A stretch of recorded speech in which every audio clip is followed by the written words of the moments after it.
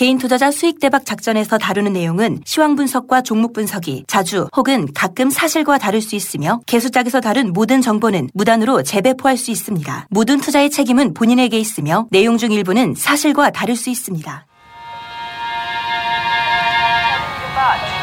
가능성을 연구해서 3,000명이 넘는 이들의 침대 공원 같은 백업대 주식 투자가 실패해서 그랬더라고. 유명 증권사 임직원들이 투명 계좌로 그것 거래를 한다는 부동성을 연구해서 투명 계좌로 어서 개수작이야!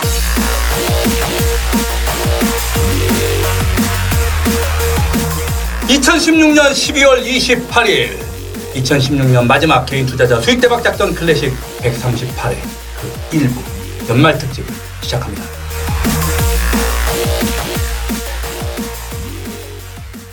형님 깜짝이야. 양순모가 돌아왔다. 돌날이 바빠서 지난주 방송을 저 때문에 못했죠. 그래서 뭐 진짜 사실은 뭐 양순모 대표가 없이는 사실 주식 클래식 방송은 힘들다고 봐야지. 두 족밥들이 굉장히 힘들지.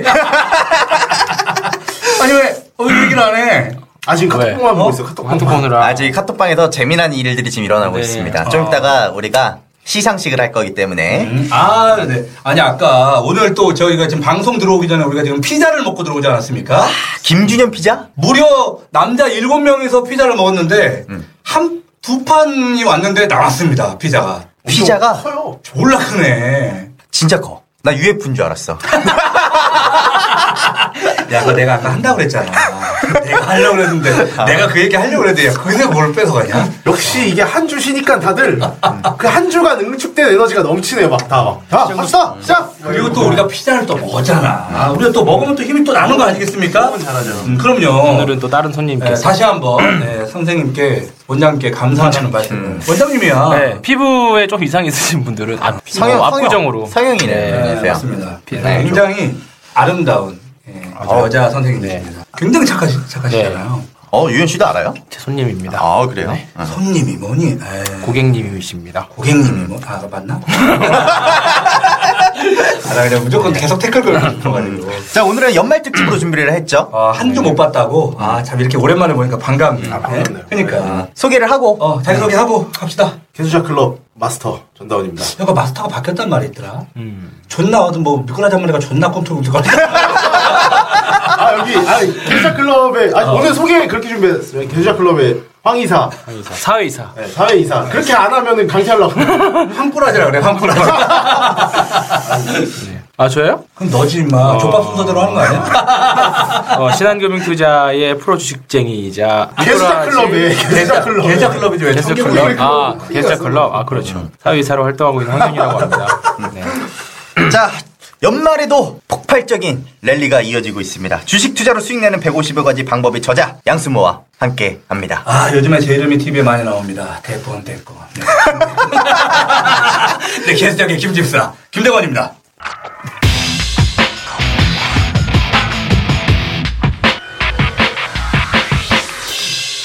김대권. 자, 오늘은 이제 선생님이 그랬어. 김대권 이런데.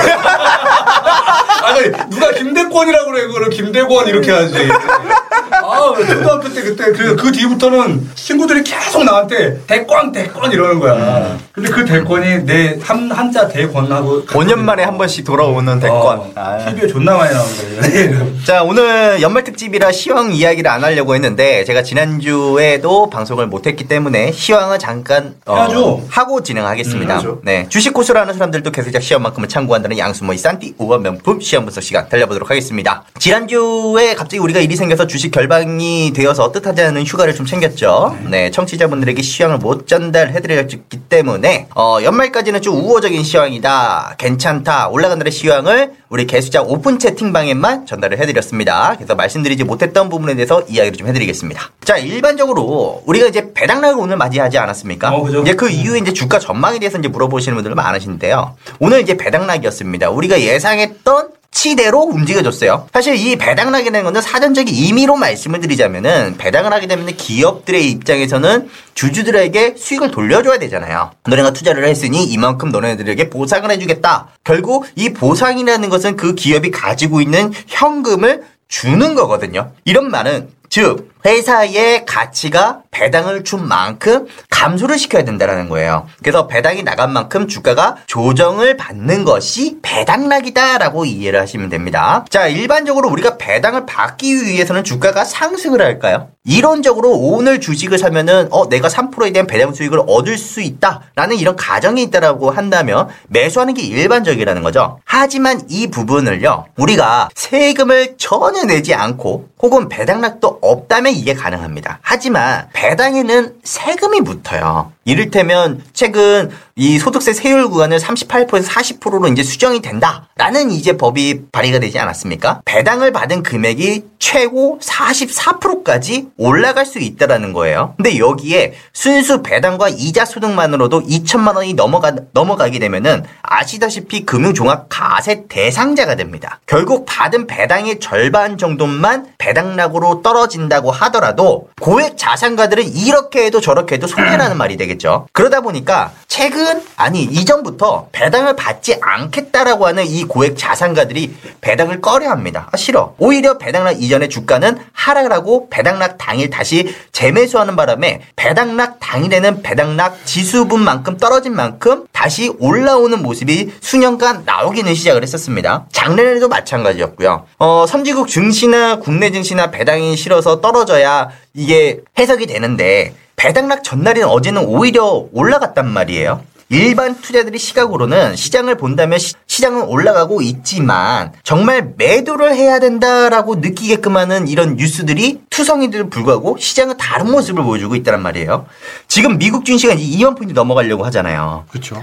역사적인 신고가를 또 넘어가고 있습니다. 하지만 다우지수에 포함된 기업들의 실적이 좋아진 것도 혹은 좋아질 것이라는 것 때문이도 아니거든요. 오히려 2017년도 매출 성장률 수정치가 트럼프가 대선에 당선되기 전보다 오히려 떨어졌습니다. 그런데 주가는 계속 올라가고 있어요. 이런 수많은 불확실성에서도 불구하고 증시가 올라가고 있다는 것은 현재 시장을 보았건데 나쁜 흐름은 아니라는 판단입니다. 오히려 경계를 해야 할 때는 모두가 흥분을 해서 주가를 사야 된다, 주식을 사야 한다라고 말하는 시기이지 지금처럼 모두 다 암울한 전망을 하는 상황에서 우리가 조심을 해야 된다? 개인적으로는 시장이 고점 행진은 계속 이어져 나가지 않을까. 그래서 아무리 봐도 호재라고 찾아볼 수 없는 시장처럼 보이긴 하겠지만 오히려 시장 투자자들이 전혀 주식이라는 것을 사고 싶은 생각이 들지 않아서 그런데 시장에 과열되지 않았다라고 해석을 한다면 이것도 호재로 볼 수도 있는 부분이거든요. 물론 언제 폭발적인 상승이 나올지는 모르겠습니다만 지금 시장은 조정 시 매수하는 시장이라는 것에 대해서는 아직도 펜이 꺾을 생각이 없다. 기존 시황을 좀 유지하겠고요. 언젠가는 비중을 내가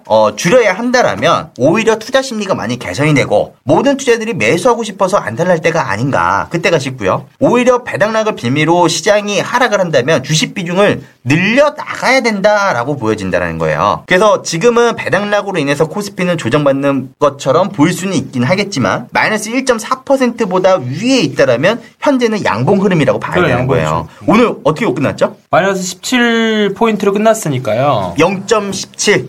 아니요. 마이너스 17포인트. 그러니까 몇 프로 빠진 거예요? 31포인트 정도 빠지면 본전이에요. 근데 오늘 17로 끝났으니까 14포인트 정도 오른 걸로 보시면 돼요. 14포인트가 올라갔다. 실질적으로는 양봉의 흐름이었던 거죠. 그래서 뭐 양봉 흐름이라 그럼 봐야 되겠고 당분간 배당이 많아서 후폭풍이 예상되는 종목? 그런 종목군들을 제외하고 본다면 코스피 위주는 좀 제외를 하고 역시나 코스닥 위주로 봐야 되지 않겠느냐. 또 하나 추가적으로 말씀드리자면 코스피와 워낙 고배당 정책으로 인해서 이슈 때문에 배당락을 뭐 이렇게 받을 것이다 예상한 바 코스닥은 또 다른 모습이지 않았습니까? 배당락을 아주 개무시해버리고 60일선을 정확히 9월달 이후로 64거래일 만에 회복을 했습니다. 오히려 왜 코스닥을 사야 한다라고 이야기를 했던 제가 대단한지 알겠죠? 네. 그렇다고 칩시다. 네. 물론 뽀록타가 터지긴 했습니다만 이게 12월 14일 날 미국 금리 인상 전후로 코스닥을 준비를 하자. 사실 악재가 거치면 호재로 작용된다는 이런 우연히 일치 시기가 좀 잘 맞아서 떨어진 부분들도 저도 인정을 합니다만 하지만 팩트를 우리가 놓고 보면요. 예상한 시기부터 약 코스닥은요. 9%에 가까운 상승을 보여줬다는 겁니다. 지수가요. 그것도. 다시 한번 제가 왜 대단한지 알겠죠? 물론 통계에 의한 부분도 있습니다. 배당락 우려가 되나 혹은 배당락이 또 우려가 되지만 영향력을 제한력으로 생각한 것도 실제 2009년 이후에 배당락일의 코스피 200 지수가 시가가 전일 대비 1% 이상 하락해서 출발한 경우는 한 차례도 없었어. 하지만 이번엔 1%, 1.0인가? 이렇게 하락을 출발을 했어요. 그렇죠. 근데 작년에도 놓고 보면요. 배당 수익률이 1.7% 정도 나왔거든요. 근데 시가는 전일 대비 마이너스 0.45% 하락한 데 그쳤고요. 이 배당의 효과는 시가에 한정된 경우가 상대적으로 많았다는 겁니다. 그렇죠. 시가가 저가의 확률이. 네. 그렇죠. 그래서 2009년도부터 2015년도까지 최근 7년간의 사례를 보면은 배당락 일의 코스피 200 지수가 배당락 효과로 모두 시가에 하락은 했었습니다. 하지만 시가 대비 종가는 7번 중에 4번은 상승해서 양봉 마감을 했다는 거죠. 결국 이걸 놓고 봤을 때 학습 효과에 의한 투심은 좀 견고했다. 그리고 지금은 그렇게 부정적으로 볼 건 아니다. 이렇게 보는 점도 하나가 있고요. 더욱이 우리가 다우지수가 지금 2만 포인트 돌파를 앞두고 있지 않습니까? 다우 2만 시대입니다. 네. 근데 다우존스가 1만 포인트를 넘어간 시기를 한번 봐야 되지 않겠어요? 자, 이때가 다우지수가 1만 포인트를 넘어갔을 때가 1999년 3월에서 4월 사이거든요. 근데 이때와 지금과 비교를 해보면요. 동일한 게 있어요. 장기적인 조정이 있었고요. 그 이후에 상승세가 시작되면서 신고가 갱신을 했습니다. 이거는 장기간의 조정 과정에서 충분한 에너지를 축적시킨 과정을 거쳤기 때문에 1만 포인트대나 그리고 지금 현재 2만 포인트를 앞두고 있는 이 상황에서도 갈 가능성이 있다는 거예요. 다만 1만 포인트를 처음에 상회를 하고요. 이미 있게 1만 포인트를 돌파하기까지는 한 달 정도 시간이 좀 걸렸습니다. 단기 조정 가능성은 존재할 수 있다는 거죠. 그러니까 기술적으로 보더라도요. 한 달간에 대한 조정 플러스 21선까지는 조정이 있다는 전제가 있어야 되는데 이 21선까지는 다우존스는 지금 현재 주가 기준으로 마이너스 2% 정도밖에 안 돼요. 이런 과정을 연결을 해보면은 코스피 지수는 2010포인트 기준으로 중요한 지지대가 작용할 가능성이 높고요. 코스닥은 이딴 게 없다. 코스닥은 그냥 뭐 저항대나 이런 것이 없이 오늘 출발이 됐기 때문에 코스피보다는 코스닥이 더 좋다. 이렇게 이야기를 해드릴 수 있을 것 같아요. 그래서 오늘은 일단 연말 이제 뭐 내일밖에 안 남지 않았습니까? 그러니까 내일 장이 폐장이 되고 나서 연초부터 봐야 할 2017년도에 대한 산업 전망과 혹은 2017년에 대한 주식 전망에 대한 이야기 2부에서 이야기를 다뤄보겠습니다. 2부에서 하는 거요? 전망. 그럼 나도 관련해서는 2부에 저도 같이 하겠습니다. 아니 시황은 얘기할 거 하고요. 아 시황 좋죠. 이제 좋을 겁니다. 요즘에 안색이 좀 살아났어. 이제 조금 숨쉴만해요. 오늘로써 인해서 대주주 양도세 이슈에 대한 게 이제 다 소멸이 됐고, 배당락도 사실 뭐 말이 많잖아요. 사실, 어떻게 계산하느냐, 배당을 받느냐, 못 받느냐. 사실 제가 월요일, 화요일 진짜 올해 처음 휴가를 갔다 왔는데, 그 사이에도 정말 많은, 전화를 받느라 제가 쉬는 게 아니구나 이게 생각이 들었어요. 근데 사실 뭐 오늘 배당 하이트질러 같은 경우에는 배당 수익률 5% 주는데 오늘 4.9% 빠졌거든요. 이게 무슨 의미예요? 이게 본전치기 하는 거지 사실. 그래서 뭐 배당 같은 이슈도 다 소멸이 됐고 코스닥 같은 경우에는 좀 의미 있는 모습이 오늘 나왔습니다. 특히 아까 뭐 이제 61선 회복 이야기를 했는데 그것보다 제약바이오가 좀 의미 있는 움직임이 나왔다. 드디어 대형 제약사에서 라이센스 아웃이 하나 나왔다라는 거. 어디서? 그 동아이스트에서 5,200억 불 정도의 규모의 라이센스가 나왔습니다. 과거 경험상 연말에 많이 오르는 업종 업황이 연초까지 이어질 확률이 높다는 경험을 봤을 때 1, 2월은 한번 또 제약바이오 가지 않을까. 왜냐면 지금 사실 계속 IT 섹터, 뭐 OLED, 장비주들 막 갔는데 굳이 많이 오른 애들이 더 치고 가기보다는 이제 내년 4분기가 끝났죠. 내년 1분기인데 1분기 때는 그동안 우리 항상 얘기했던 거 있잖아요. 기대감으로 올라왔으니 성적표 한번 봐보자 라는 거에 대한 경계감이 좀 들을 때가 되지 않았을까 생각이 좀 들어요. 근데 사실 이 제약 바이오라는 것도 오바마 케어 때문에 사실 기대감 때문에 올라간 게 있잖아. 근데 이번에 트럼프로 바뀌면서 그런 게 왜 필요하냐? 이런 식으로 나와버렸는데 했는데 사실 그게 두 가지가 중립된 상태에서 한미약품이랑 유한양이 다 망쳐버렸죠. 분위기를. 라이센스 아웃됐던 거를 다 그러니까 분위기가 더 안 좋아졌고 더 최악인 상황인데 오늘 판을 새로 깔았다는 거. 제가 보기에는 동아IST가 오늘 했다는 거는 뭔가 느낌이 있었다는 거고 중소제약사 중에서 제일 괜찮다고 생각하는 거가 저는 오스코텍을 보고 있었거든요. 왜냐면 매집이 있었던 거고 오스코텍하고 한올바이오파마를 제가 몇 번 말씀드렸었는데 일단 오늘 오스코텍 급등이 나왔어요. 아마 다시 눌러줄 것 같긴 한데 일단은 의미 있는 흐름들이 나왔다라는 거고 일단은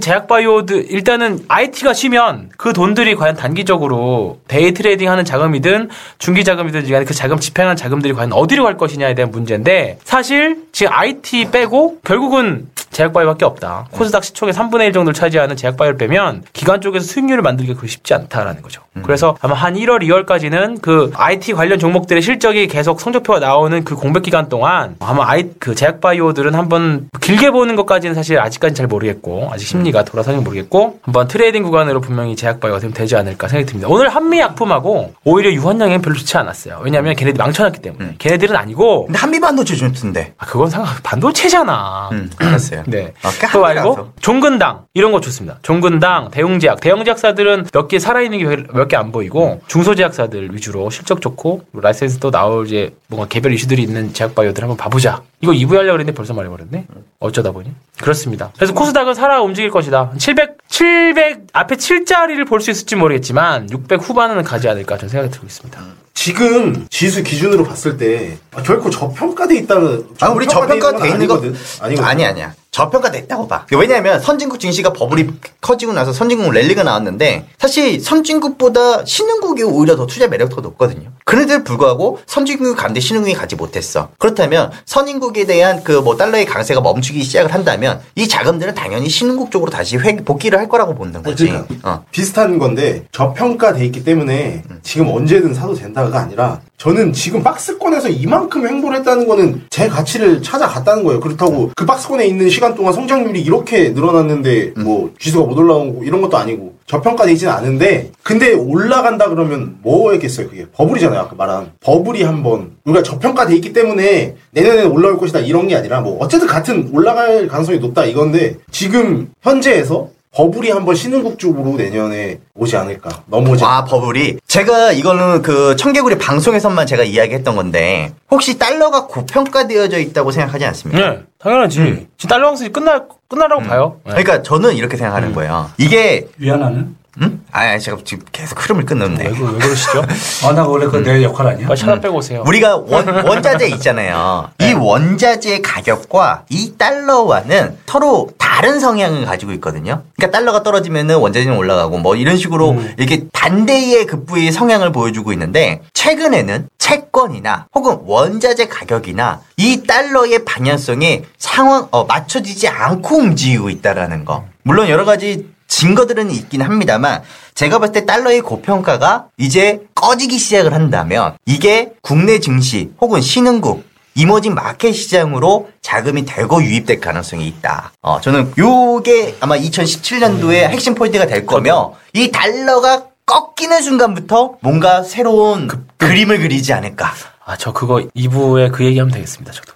그래요? 네. 묶어서 한번 해보겠습니다. 저도 그 원달러 환율과 우리나라 주식시장의 상관관계 이런 거 이제 회원들한테 교육해줄 때 많이 쓰는 건데 코스피 지수 차트랑 환율을 겹쳐서 본 다음에 코스피를 뒤집어서 보면 굉장히 일치하는 거 아시죠? 그러니까 완전 음의 상관관계라는 얘기잖아요. 반대로. 근데 최근 계속 비슷하게 움직이다가 최근만 이게 환율이랑 환율이 올라가면 주식시장이 떨어져야 되는데 환율은 올라가고 주식시장도 올라가고 있다는 거죠. 이건 말이 안 되는 거죠. 그러니까 차트로 보면 유일하게 계속 같이 움직이다가 지금만 반대로 그러니까 코스피를 뒤집은 차트랑 원달러 환율을 겹쳐봤을 때 계속 같이 움직이다가 지금 딱 그러니까 내가 생각하기에 누군가는 하나는 틀린 움직임을 보여주고 있다라는 거야. 근데 그게 이제 뭔가 이게 현실을 딱 드러나기 시작을 하면은 누군가 하나가 뻥카가 있다라는 거야. 우리 시장이 안 올라야 됨에도 불구하고 오르나 혹은 달러가 그러니까 제가 말하는 게 그러니까 이게 가짜와 진짜가 있고 여기에 지금 버블이 어디에 껴 있고 이걸 어떻게 인식하느냐에 대한 어떤 차이야. 게 진퉁이냐. 근데 이거를 보니까 나는 이 달러가 결국 이것 때문에 고평가가 인식을 하고 있다 이렇게 보는 거라고. 환율은 원달러 환율 존나 재밌다 이거. 달러 인덱스는 우리가 결정하는 것도 아니고 전 세계 어떤 글로벌 안전자산 같은 느낌의 환율. 그렇잖아요. 그럼 우리나라 주식시장이 디커플링 났을 때 달러가 잘못돼 있다라고 보는 거 물론 그것도 비슷한 말인데 우리나라 증시에 이미 버블이 들어오기 시작했다는 거예요. 환율이 올라감에도 불구하고 안 떨어지고 올라간다는 건 디커플링이 나기 시작했잖아요. 뭔가. 그래서 내년에 신흥국의 버블 기대해봐도 되지 않을까. 버블을 즐겨야 된다고 생각해요. 저도. 근데 난 또 이런 것도 있지 않아? 없습니다. 그동안은 아니 보통 그동안은 계속 금리가 떨어지는 단계였고 돈을 푸는 단계였잖아요. 그러다 이제 최근에 갑자기 미국이 금리를 이제 터닝하면서 돈을 회수하고 있는 단계이다 보니까 그러다 보니까 또 그렇게 해석해야 되는 부분도 분명히 있을 거라고 보는데. 그렇죠. 회수된다는 단계로. 좀 회수하는 단계니까 돈의 가치가 달라지는 아니 그렇게 생각하지 않습니다. 그건 어때요? 뭐 좀 앉아서 생각하고 있는데 어떻게 생각하는지. 저는 일단 2부에 너무 추우니까 서서 이따 2부에 말씀드리겠습니다. 너무 길어져 지금 시황이. 네. 시황이 일단 다음 코너 또 넘어가시죠.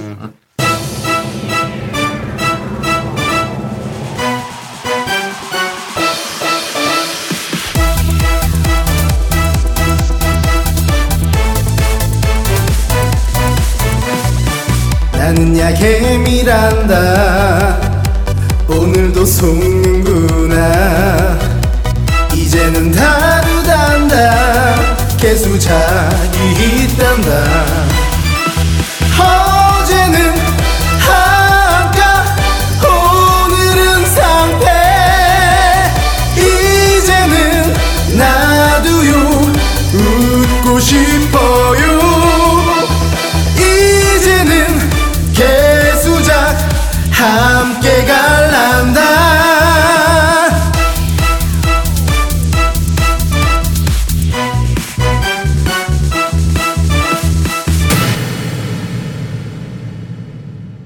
유현 씨가 생각하는 2017년도에 대한 주도 업종이요? 뭐라고 생각하십니까? 일단은 1번은 IT OLED인데요. 네. 연초는 조금 조심하자. 대세는 이어지지만 일단은 많이 올라왔기 때문에 한 번 정도 기간 조정 또는 가격 조정을 한 번 더 거칠 수 있다. 최근에 9월, 10월, 11월, 12월 중순까지의 흐름은 지우자. 그렇게 말씀드리고 싶어요. 정상적인 주식시장의 흐름이 아니었다. 조금 여러 가지 정말 정치 리스크부터 시작해서 우리나라 시장 자체가 겪어오지 않았던 게 겪었기 때문에 조금 지우자라는 생각이에요. 이거는 정말 말이 안 된다. 정상적인 주식 시장이 아니었다라고 하는 말 자체에 난 좀 어폐. 그건 맞아요. 근데 저도 뭐 그렇잖아요. 시장이 답이다라고 말하지만 조금 너무 비이성적이지 않았느냐라는 게 좀 더 강합니다. 사실. 이 기간에 손실을 보셨거나 조금 그랬던 분들은 한 번 더 기다려보자라는 게 보고 일단은 정상적인 주가 흐름들을 간다면 일단은 2월 정도까지는 제약바이오가 좀 될 것 같고요. 그리고 전반적으로 대형주가 될 수밖에 없습니다. 내년에도. 왜냐면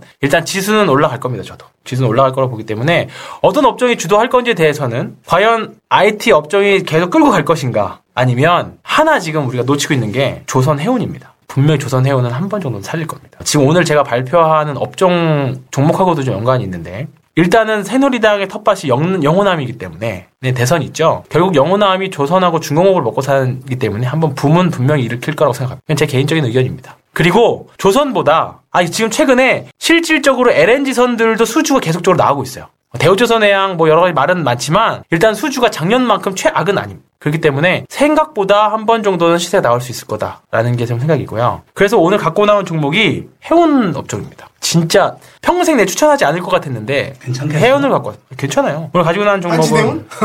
그런 거 말고요. 오늘 그렇지 않아도 한진해운 얘기 하지 않았나요? 누구 방에서? 카톡방에서 막 했었죠. 황희사님이 솔직히 잘 봐주고 계셔가지고 2주 전에 GS 글로벌 간만에 황스펙에서 오랜만에 빨간불 들어와 있는 그것 때문에 먹고 살았네 진짜 12월달. 일단 그래서 종목은 오늘 종목 페노션입니다. 페노션인데요. 페노션 최대 주주가 어딜까요? 하림. 닭고기 회사입니다. 닭고기 회사인데 하림그룹의 이제 홀딩 컴퍼니인 제이홀딩스가 지분율 51% 가지고 있고 2013년에 기업 회생 절차를 갔었던 기입니다. 에스텍스 페노션이었죠 예전에. 그러다가 사가지고 2015년 6월달에 하림그룹이 편입을 했죠. 지금 시가총액이 2.1조예요. 2.1조 원. 생각보다 되게 큽니다. 2.1조 원인데 그때 하림이 이렇게 지분 확보했을 때도 말이 좀 많았지. 그렇죠. 하림에서 페노션 인수하냐. 닭고기 회사가 왜 사? 아직도 어떤 이유인지는 모르겠지만 하림의 큰 그림을 한번 대목으로 볼 수 있는 그림인데요. 하림의 그 회장이 특이하잖아. 그거 옛날에 말한 적 있죠. 그 나폴레옹이 모자를 유럽에서 몇십억에 낙찰받아가지고 그런 게 되게 많아. 그 도전 정신을 들어서 막 해야 된다. 그렇고 닭고기 하는 애들이 왜 해운 회사를 곡물이랑 이런 것들을 조정해 사료로 쓰고 하니까 그런 거 때문에 했나 뭐 그랬었는데 우리가 해운을 볼 때 이제 조선 배들을 보면 컨테이너선이 있고 가스선들이 있고 뭐가 있는데 펜오션은 벌크선이 주축입니다. 벌크선이 뭐냐면 철강이나 그다음에 석탄 같이 통째로 그냥 싣고 가는 거 있죠. 막 되게 지저분해 보이는 배, 깔끔한 거 말고 되게 지저분해 보이는 배 하는 게 이제 펜오션인데 이제 그걸 이렇게 벌크선. 지저분해 보이는 배. 그 생각. 있잖아요. 막 그냥 배에다 때려 박아가지고 움직이는 배들 있잖아요. 되게 더러운 배들. 그게 펜오션 거예요. 근데 해운 업종을 볼 때 가장 주의 깊게 봐야 되는 게 발틱 운임 지수입니다. BDI 지수.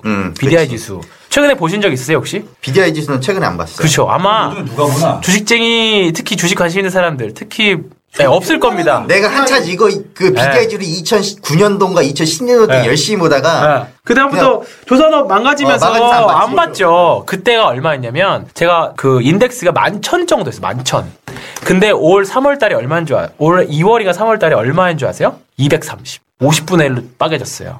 그러니까 그게 전 세계 경기를 가늠하는 지표가 되기도 했고 물동량 경기가 활발해야 이렇게 그렇죠. 하면서 이제 무역이 늘어나면서 이제 그에 따라서 우리가 돈 더 줄 테니까 자 우리 물건 좀 날라줘 하면서 이제 물건 가격이 올라가는 건데 트럼프가 되면서 그게 230 정도가 바닥이었고요. 트럼프가 뭘 내세웠죠? 인프라 투자에 대한 확대를 내세웠죠. 인프라 하려면 뭐가 필요해요? 철강, 원자재가 늘어나죠. 트럼프가 당선 그 전후로 해서 1200 정도까지 올라갔다가 지금 970선에서 돌고 있습니다. 그래도 저가 대비해서 3배, 4배 정도 올라와 있어요.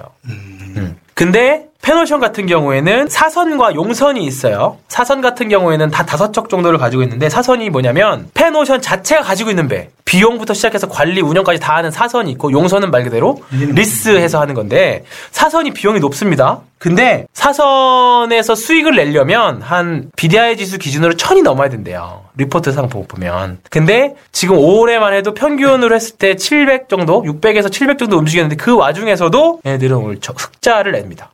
올 해도. 왜냐면 일단 얘는 기본적으로 장기 운송 계약들이 많이 되어 있는 상태고 장기 운송 계약 여러 가지 이제 그 사선의 운용은 스팟 그냥 단발성으로 딱 요거 하나만 해줘 돈 받는 거 있죠. 예를 들어서 포스코나 뭐 우리나라 발전소들이 어디 뭐 남미나 뭐 러시아 이런 데서 철광석이나 이런 거 사올 때 이런 것들은 장기 계약을 하겠죠. 당연히 계속 꾸준하게 발전해야 돼요 하니까. 그거 말고 사선으로 가지고 있는 것들은 그때 누가 선주가 요청을 하면 빨리빨리 이렇게 왔다 갔다 해주는 거죠. 근데 그런 것들은 스팟 계약으로 비용들을 커버를 해왔었고요. 이런 것들이 이제 펜오션이 가지고 있는 뭐 영업 능력이라든가 노하우라고 볼 수 있을 것 같아요. 그래서 펜오션은 지금 아마 내년에도 BDI 지수하고 올해 펜오션 주가 흐름하고 보면 되게 일치하게 움직이고 있습니다. 그래서 BDI 지수가 내년에 오를 것이라는 게 이제 1차 펜오션이 주가가 오르려면 BDI 지수도 올라야 된다라는 게 전제 조건이 되겠죠. 근데 BDI 지수가 왜 오를 것이냐라는 거는 첫 번째는 일단은 아까 말씀드렸던 트럼프 얘기로도 연관이 되어 있습니다. 본격적으로 뭐 트럼프가 인프라 투자에 대한 거를 다시 줄인다는 말이 나오고는 있지만 여전히 그런 거 주 정책으로는 있기 때문에 트럼프 대에서는 분명히 효과를 한번 볼 것이다. 그리고 두 번째는 세계에서 철강 수요량이 제일 많은 데가 어딜까요? 중국입니다. 중국. 예, 다시 중국인데 BDI 운임지수가 떨어졌던 것도 중국 부동산 시장이 망가지면서 그런 거와 깊은 연관이 있어요. 전 세계 철강 수요 50%를 중국이 가지고 있는데 그동안 중국 자체 내에서 철강 산업에 대한 구조조정들이 굉장히 많이 일어났고요. 내년부터는 정부에서 뭔가 철강부터 시작해서 부동산 시장에 대한 2차 개발 계획들이 많이 세워져 있어요. 그렇기 때문에 내년 부동산 시장 중국에서도 예정대로라면 부동산 시장 살아날 것이다. 라는 게 두 번째입니다. 그래서 BDI 지수 내년에도 오를 것이다. 라는 거고 일단은 BDI 지수가 내년 전망으로는 800에서 900 사이 왔다 갔다 할 거라고 할 건데 사실 전망치가 그거지 사실 뭐 그게 맞을 거라는 사실 법은 없을 것 같고 사실 900에서 뭐 900선만 유지돼도 펜오션은 분명히 수익은 올해보다 무조건 많이 날 것이다. 네, 왜냐면 올해 230대도 수익을 냈기 때문에. 올해 예상 영업이익이 1600억 정도 돼요. 근데 내년에 이 정도 BDI 지수만 지금 미국이 주가 올라가는 건 분명히 경기에 대한 확신이기 때문에 미국 물동량은 분명히 늘어납니다. 그렇기 때문에 내년 BDI 지수는 여기 지금보다는 떨어지기 쉽지 않을 것이다. 라는 거기 때문에 BDI는 더 올라갈 떨어지기는 하반 경쟁은 충분히 있을 것이다. 자, 그러면은 유현 씨는 2017년도에 일단은 주도 테마 관심 있게 봐야 되는 거. 해운주. 그러니까 가장 안 좋을 때 사야 된다. 뭐 그렇죠. 이런 지론으로 가는 거. 뭐 그 덴마크의 선사인 머스크 아시죠? 머스크. 1위죠. 근데 그거 아시죠? 네. 지하인 줄 알았는데 그 밑에 또 지하가 있다.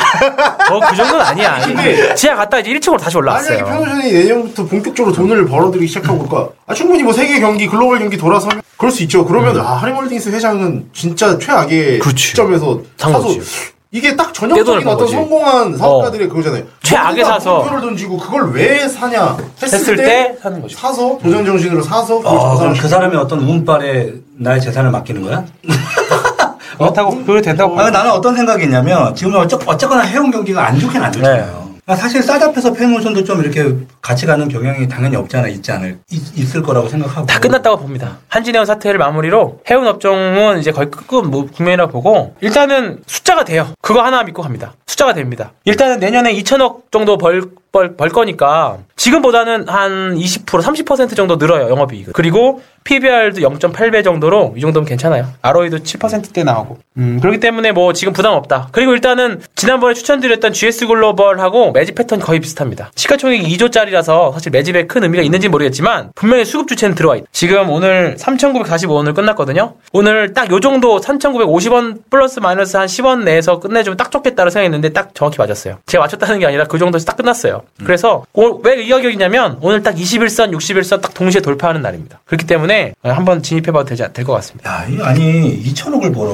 예전에 다 이렇게 회원사들이 돈을 이렇게 많이 벌었을 거 아니야. 그럼 현대상선 주가 빠진 거 봐요. 근데 그렇게 많이 돈을 버는 회사들이 돈 벌었다 어디다 갖다 쓴 거냐? 여기저기 이해가 안 된다. 대우조선 해양은 봐요. 그럼 걔네처럼 썼겠지 뭐. 그것도 그런 거죠. 그래서 저는 주도 섹터는 되지 못하겠지만 해운 업종 특성상 바닥은 잡을 수는 있다. 네, 바닥은 확실하다. 네, 바닥은 확실하다. 지금 사면 정말 곁가지로 먹을 수 있다. 그 뭐죠? 스테이크에서 보면 곁가지로 나오는 음식 뭐라 그러죠? 사이드 메뉴라고 하는 사이드 곁들이 음식으로 먹을 수 있다. 네, 뭔가 주도 섹터가 망가졌을 때 얘는 뭔가 망가지지 않고 버텨줄 만한 그런 업종이 될 수 있을 것 같다. 그거 말고 메인 디쉬를 달라고요. 메인 디쉬요? 메인 디쉬를 비싸요. 메인 디쉬? 얘 아직 메인 디쉬 한 번도 안 만들어본 적이 없는 걸 어떻게 해줘? 메인 디쉬 계속 말하잖아. IT라고. IT라고.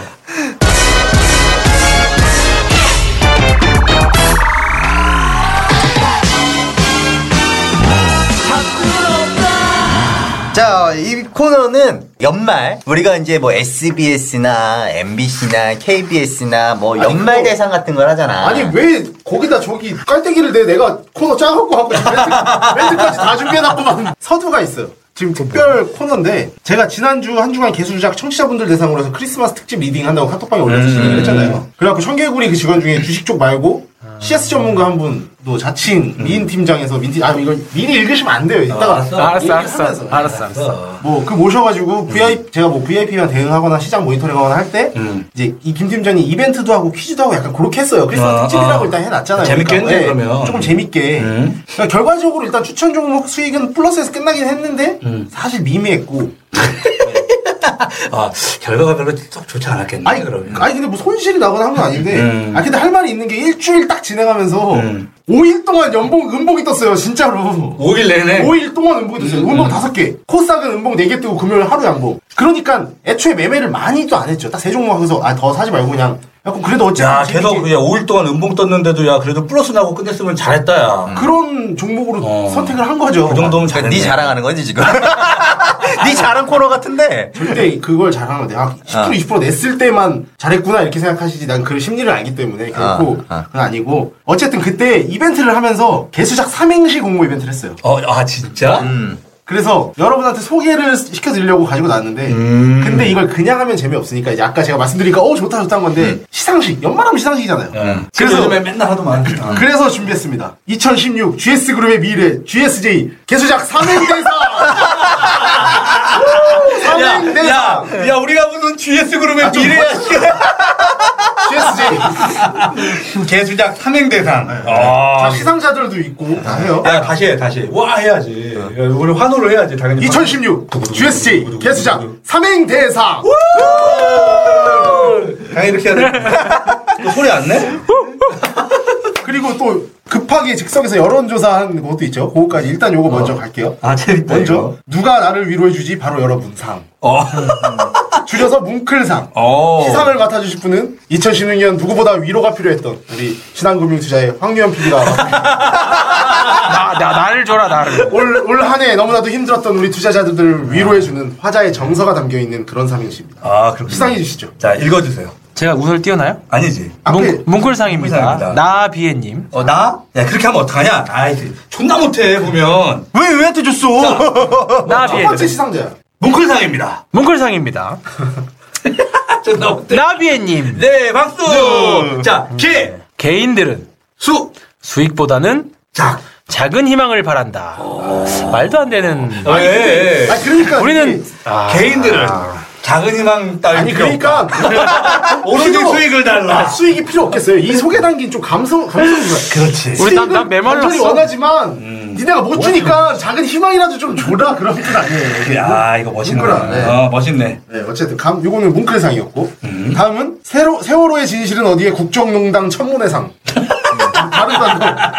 줄여서 세월호의 진실은 어디에 국정농단 청문회상. 제가 붙인 거고 줄여서 사이다상. 올 한 해 청취자들에게 우리 사회에 대한 시원한 욕설로 사이다를 알려주셨던 우리 김 집사님이 진행해 주시겠고요. 알겠습니다. 감상 포인트는 화자의 짧고 굵은 시대 비판적 감성이 되겠습니다. 네, 사이다상입니다. 사이다상은 KJ님. 야, 이렇게 하는 거야. 알았어요. 자, 운을 띄워주십시오. 개 같은 수은시년 때문에 작살나 불었네. 센스 있다. 수은실. 야, 이게 센스 있으시네. 그죠? 자, 다음은요? 마지막 개수작상. 대상이나 마찬가지예요. 시상에는 2016년 한 해 동안 되도 않는 깔땡이 된다고 고생 많았던 우리 양교주가 시상해 주시겠고요. 네. 감상 포인트는 진짜 감동이랑 웃음이 공존하는 약간 한편의 드라마 같은 그런 삼행시. 그래요. 마지막 개수작상. 두구두구두구두구두구두구두구. 김모세님. 아니 근데 이분들은 그러면 이걸 모르는 거야? 아니요, 그때 발표했어요. 뭐야? 발표했는데 그 중에서 제가 몇 개 소개해드린다고 얘기했어요. 오케이. 자, 개나리 꽃피는 시절이 수없이 지나올 동안 꾸준하게 이 자리를 지켜온 작두방송, 감방송, 신내림 방송, 느낌 방송, 외국인과 기관들도 듣고 참고한다는 그 방송. 작두방송, 가음방송, 필방송, 신내림 방송, 느낌 방송, 외국인과 기관들도 듣고 참고한다는 그 방송, 바로 개수작이었습니다. 네, 그리고 우리가 개수작 오픈 채팅방에 방금 우리가 투표를 진행을 했습니다. 네. 저희가 투표 내용은요. 첫 번째 내용이 나에게 손실을 많이 준 멤버에 대한 투표를 진행을 했고요. 그리고 너 재미없다. 노잼상 두 개의 투표를 진행을 했습니다. 아니 좀 그런 게 굳이 힘들었지만 그래도 수익을 그나마 많이 준 멤버. 긍정적인 투표 참 재밌는. 그나마 재미없지. 멘탈에 상처받아. 뭐 이렇게 할 수 있는데 왜 까대리려 그러는 거야? 자, 어쨌든 일단 투표 결과가 짧게 나왔습니다만 지금 지금 저희가 한 350분 정도 있는 곳에서 지금 이제 저희가 질문한 지 글을 올린 지 한 몇십 분밖에 안 됐기 때문에 아직 많은 분들이 못 보셨습니다. 하지만 저희는 방송을 진행을 해야 되기 때문에 실시간 중계를 진행을 했습니다. 자, 나에게 손실을 많이 준 멤버. 자, 무슨 상으로 해야 될까요, 이거는? 족밥상이지네. 가장 손실을 많이 준 족밥상. 네, 전다원 0표 나왔고요. 게스트 1표 나왔고요. 김대건님, 대건이 왜 들어갔지? 저는 내가 중국원양자원 사신 거 아니에요? 나도 왜 손실을 준 사람으로 나오지 이랬어. 근데 그 밑에 어떤 분이 그냥 요거도 먹고 싶어서 이렇게. 욕을 해드리겠습니다. 그거는 더러울 알 거야. 기다려봐. 그러니까 재미로 한 투표예요, 사실. 네. 자, 그래서 대건이 형 4표. 그 다음에. 자, 둘 중 누구냐? 둘 중 하나인데. 그치. 왜냐면 저는 공격적으로 종목을 많이 내지도 않았고, 이렇기 때문에 없었던 거지, 사실 아닌 건 아니지. 둘 중에 누군데 저는, 둘 중에 누굴지가 굉장히 궁금한데. 근데 둘 중에 누구냐면, 양순모 대표하고 황피비가 몇 표 나왔는지 발표하면 되는 거예요, 사실. 자, 양순모가 14표가 나왔고요. 두 자리. 유일하게 두 자리. 황유현 씨가 6표입니다. 근데 거의 몰빵인데. 내가 손실을 그렇게 많이 줬나? 종목을 계속 던지니까. 아니야. 이걸 수익으로 난 걸로 하면은, 오르르 나왔을 거야. 근데 이게 좀 지금 투표, 우리 카톡방을 보면 알겠지만, 유현 씨가 시작했어. 분위기를 몰랐어. 2번 하고 나서. 막 따라, 사람들이 따라가. 반 정도를 내가 먹었고, 그리고 이제 2위, 노잼상. 네, 노잼상. 이건 이제 내가 봤을 때는 나는 안 나올 거라고 생각했는데, 나온 사람들이 있어요. 변태로 욕을 먹고 싶은 사람들이 있어가지고. 네, 노잼상, 대건이 형이 2표를 얻었고요. 황유현 씨가 4표. 왜? 선방했다. 야, 너 선방했다. 진짜 아재 감성의 노잼인데 왜? 전다원이 7표. 선방했다. 양수모로 유일하게 2자리. 또 2자리야. 왜 그래? 내가 그렇게 재미없어? 그 정도는 아닌데. 내가 그렇게 재미없어? 아니, 근데. 몰표. 나 7표, 이건 사람들이 정말 이 시상식 컨텐츠도 내가 만들어 온 거고, 나 없으면 방송이 안 들어가요. 사퇴하세요. 사퇴하세요! 자, 어쨌든. 재미로 했지만. 족밥상 양순모에게는 100만원 시상하겠고요. 노잼상 꼴등한 양순모에게도 100만원 시상하겠습니다. 네. 역시, 재미없고, 그리고 또 가장 손실을 많이 준 사람이 가장 큰. 아니, 근데 왜 이러는데? 아까 피자 먹으면서 막 아이디어 받았잖아요. 그런 거 싶대. 가장 누구 한 명과 연애를 해야 된다면, 가장 연애하고 싶은 사람. 무인도에 불이 떨어진다면, 뭐 이런 거 있잖아요. 재밌는 4명 중에 데리고 가고 싶은 사람. 그래. 딱 한 대만 누굴 때릴 수 있다면 누굴 때리고 싶다. 뭐 이런 거. 그런 거 좋다. 그런 거. 그럼 너 존나 많이 나오지. 난 맞아들일 수 있습니다. 아니야, 왠지 나는 그거 하면 1등은 대건이 형이 할 것 같아. 나는 어디. 뭔가, 그냥. 야, 이거! 아니, 근데 제가 사실 방송에서 항상 얘기하지만 약반 세 사람과 방송을 하면서 야방 빨다니. 중심을 잡기 위해 진짜 얼마나 불철주야 고민을 하고 애를 쓰고 있는지 다들 청취자분들 다 아신다고. 그렇잖아. 여기서 내가 같이 당신들이랑 약을 빨아봐라. 그러면 이 방송이 산으로 가요. 저는 진짜 개수작 방송을 하면서 그동안 가장 크게 느낀 게 뭔지 아세요? 정말로 자기 PR이 중요하구나. 자기 방어. 이렇게 얘기를 해야 약간 사람들이 또 그렇게 인식이 되고, 가만히 있으면 아시겠지. 알아서 아시겠지. 가만히 있으면 아니야. 몰라. 진짜. 대한민국엔 가만히 있으면 가만히 되고. 그러니까. 그렇지. 가만히 있으면 안 돼. 근데 뭐 사실 여기 있는 사람 중에 솔직히 뭐 자기 어필이 가장 강한 사람은 우리 정해졌지. 깔때기. 그렇죠. 아니, 종목을 많이 던지는데 당연히 그렇죠. 저도 마찬가지고. 근데 또 우리가 또 아까 얘기했지만 우리가 여기 어떤 정치권으로 여기 얘기를 하자면 우리가 비양. 비양 대 친양인데. 비양 대 친양이 있잖아. 그러니까 2017 대권을 한번 바꿔보자 이런 의미에서 정권 교체를 해보자. 그래서 우리는 사실은 뭐 친양이 아니잖아. 우리 비양이지, 비양. 저는 항상 저도 친양은 아니에요. 넌 친양이야. 이번에 탈당한 사람들 중에 마치 비주류라고 나온 사람 몇 명 있죠? 그 사람 같아. 딱 그 사람. 그 있죠? 제일 뒤에 있죠? 이렇게 얼굴 크고 이렇게. 나경원? 내가 말 잘 안 해? 맞아. 확실하게 해. 뭐야? 라인을 확실하게 타. 친양이야? 아니야. 친양이 아니라니까요. 친양 아니라고? 제가 잘 기억해보시면 제가 처음 방송했을 때부터 나 저격수였어. 한지 얼마 안 됐을 때 하와이 갔었을 때 우리끼리 했던 적 딱 한 번 있잖아요.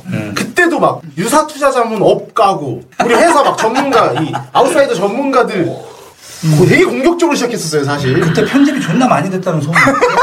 그걸 사람들이 지금 모르나? 우리는 몰라.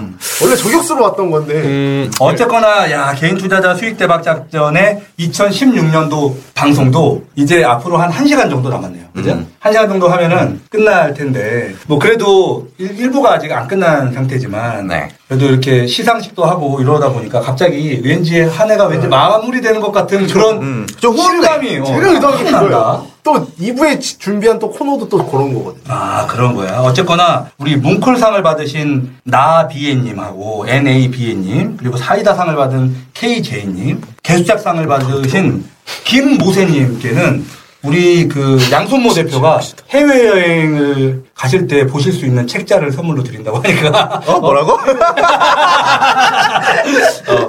해외여행을 다녀오실 수 있게 응원을 해주신다고 하니까요. 하시면 참 좋겠다 싶고. 뭐 선물이라도 좀 드려야 되는 거 아니야? 이런 분들한테는. 선물 드렸나? 그러니까. 선물 안 드렸잖아. 그 안에서 드렸죠. 그랬어? 마일리지로. 에이, 그러지 말고, 책을 하는 거. 양순모의 서울 가는 155가지 방법 있잖아. 서울 아니 제 책이 서울시내 150번까지 맛집이었나? 그거 있잖아. 내년 상반기 안에 또 책이 한 권 나올 거예요. 그 책은 꼭 제가 보내드리도록 하겠습니다. 진짜 이분 세 분께는 꼭 보내주십시다. 근데 카톡 그건 뭐예요? 재밌는 투표가 하나 있네. 무슨 투표? 1번 아무도 믿음이 가지 않아 매수 안 함. 2번 김집사님 빼고 다 노제. 야 봤냐? 야, 이 정도야. 욕을 얻어먹고 싶어 하시는 분들은 저 개인적으로 카톡을 보내주시면 제가 카카오톡으로 그래. 욕을 녹음해서 네, 보내드리도록 하겠습니다. 씨발. 이렇게. 자, 그러면 우리 2017년도 또 달려갈 게 많이 남았습니다. 네. 그죠? 자, 오늘 2016년도 일단 1부는 여기까지 진행하도록 하겠고요. 네, 잠시 후 2부에서 찾아뵙도록 하겠습니다. 개수작 청취자 여러분, 이번 방송 괜찮았나요? 작별의 여우는 이렇게 표시해 주십시오. 다운로드하기, 댓글 달기, 구독하기, 별점 주기. 더 좋은 방송 만들어 달라고 응원하는 방법도 알려드리겠습니다. 다운로드하기, 댓글 달기, 구독하기, 별점 주기. 기억하셨죠? 다운로드하기, 댓글 달기, 구독하기, 별점 주기. 한 번만 도와주십시오. 기쁘래!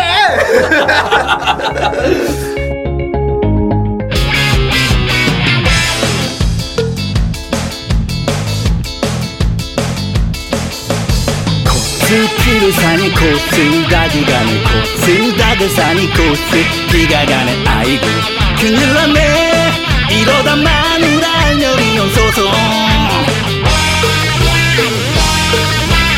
괜히 시작했구나